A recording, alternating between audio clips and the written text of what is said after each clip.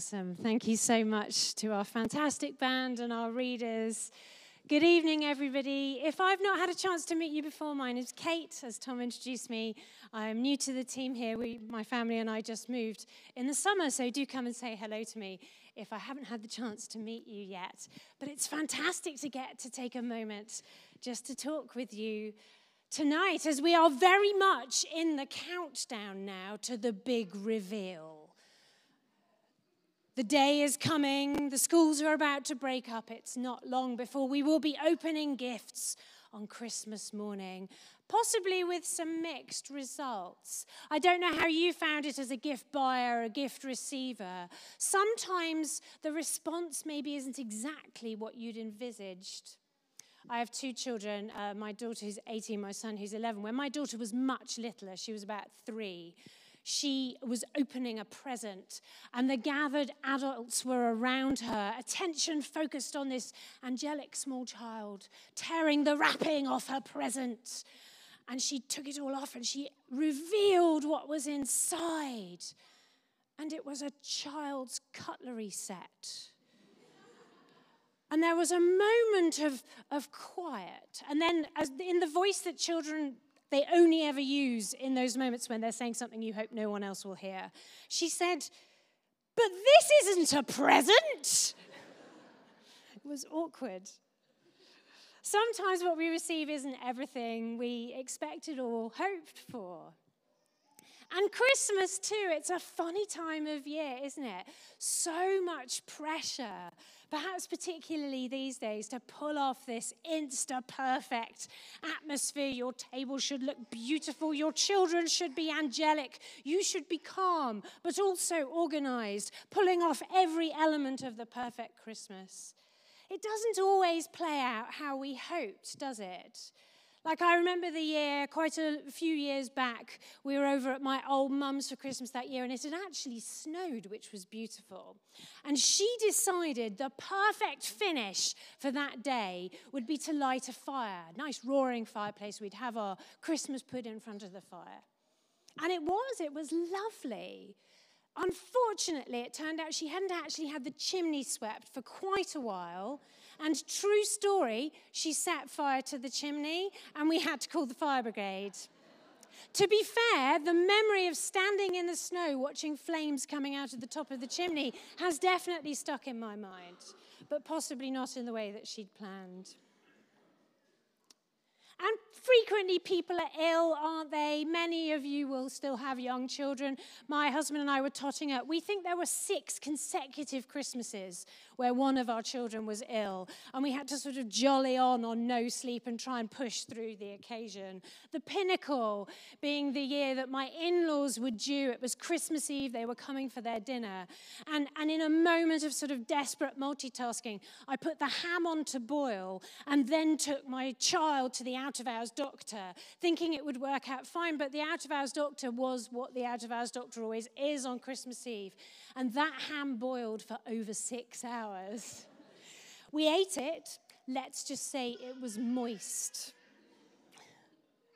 And it's hard sometimes to hold the ideals we have in our mind alongside the reality we find ourselves in. I wonder if, like me, you've felt a particular dissonance this year around the celebration, the traditional fun and festivity and excess, whilst also so many difficult things are going on in the world.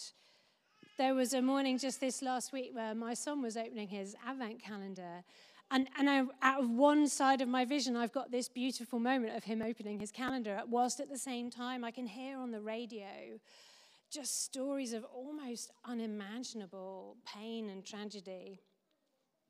Those two realities playing out side by side in my kitchen. How do you do this? How do you live a life of what feels like almost ridiculous comfort in comparison to so many who are facing so much that's so difficult? How do you raise your children in times when the future feels really uncertain and aspects even of the present can feel dark? Actually, the stories we've heard tonight, although we've turned them into the sort of twinkly traditional tales, they played out in dark times.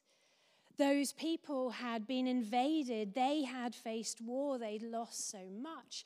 But perhaps worse than any of that, God had been silent, literally, for hundreds of years. In the Bible, darkness is a metaphor for the absence of light and hope.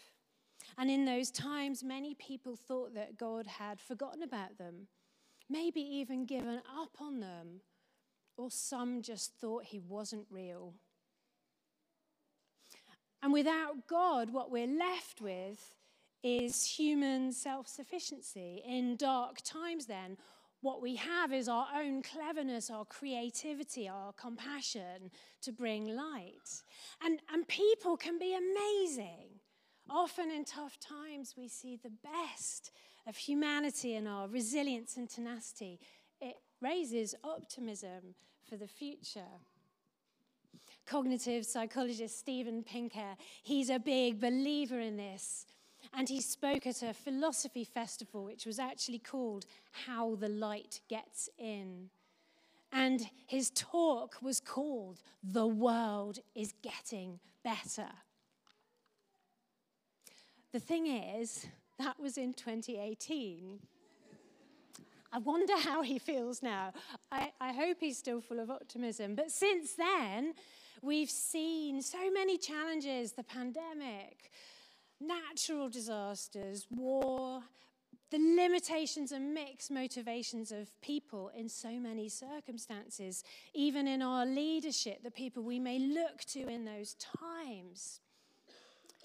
As well as my work in the church and training to be a vicar, I'm a psychologist, and I know the truth is the most reliably reproduced patterns in human behavior are actually the things that tend to end badly.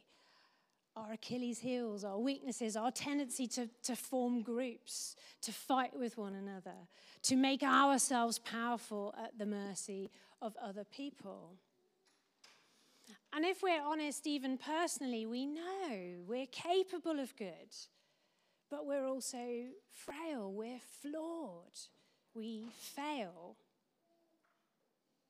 Viggo Mortensen, who played Aragorn in the Lord of the Rings movies, in his reflections about that epic story, he said this. He said, "The most enlightened beings in Middle-earth are conscious of the ubiquity of good and evil in their neighbors, strangers, adversaries, and most importantly, themselves."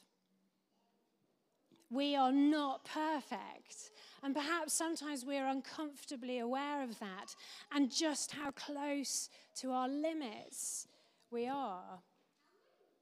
I know I've had moments like that as a mum, juggling work with all the different challenges.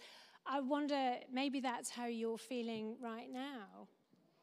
And in those moments, we tend to retreat to our inner circle, our loved ones, to focus on the things closest to us. But what happens then to the vulnerable, to those no one is looking out for, the people who fall off the end of that? And what if something dark or difficult hits you, or it's someone you love the most? Illness without hope for treatment, loss, tragedy. These are the stories that we hear and have to hold. Sometimes human light feels feeble, vulnerable, too easily snuffed out, like one of these candles, by the weight of darkness that we sometimes feel. But the Christmas story reminds us that when we reach the end of ourselves, it isn't the end. Ancient prophecies had promised that God would reveal himself to the world. A king would come from Bethlehem in power to save his people. But this was perhaps the most unexpected reveal. There was no king or power or glory in the way that humans would have expected it. Just this baby. You know, darkness is brash, it's loud, it's violent, it grabs our attention. Light is gentle. It often starts small.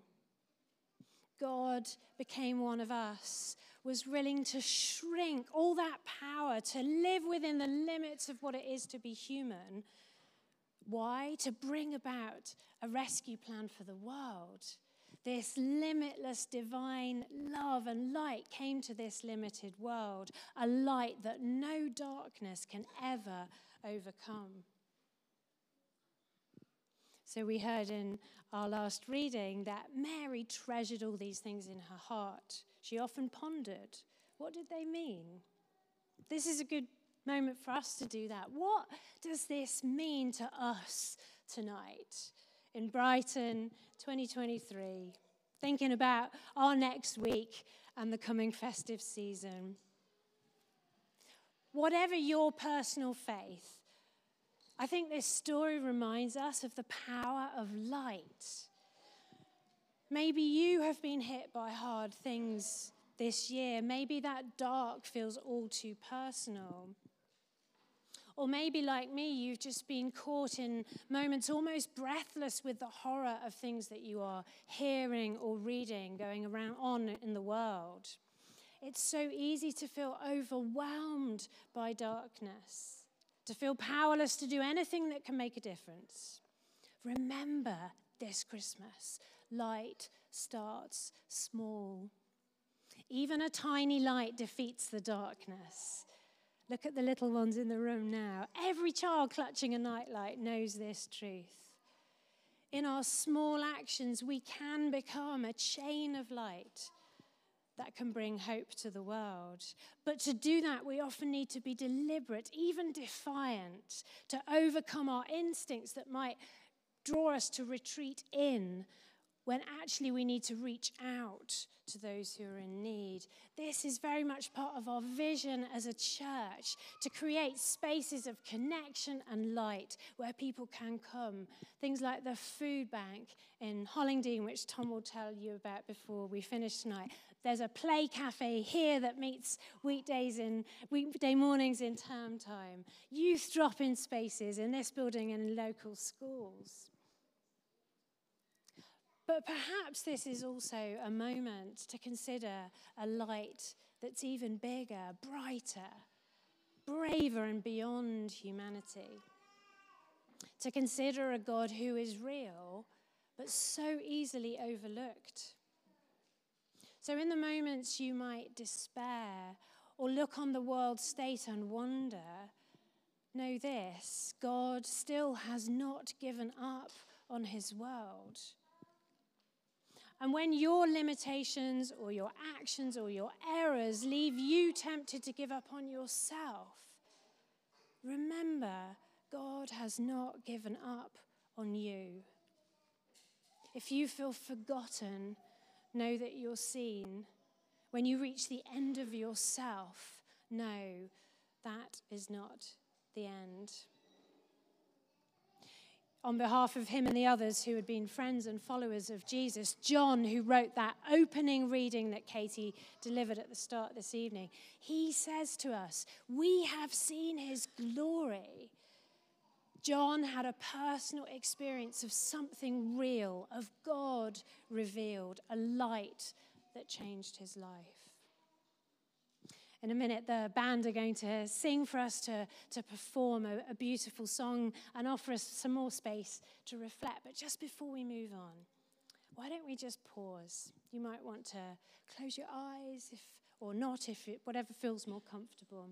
Just rest in this moment, the beauty and the tranquility of this space.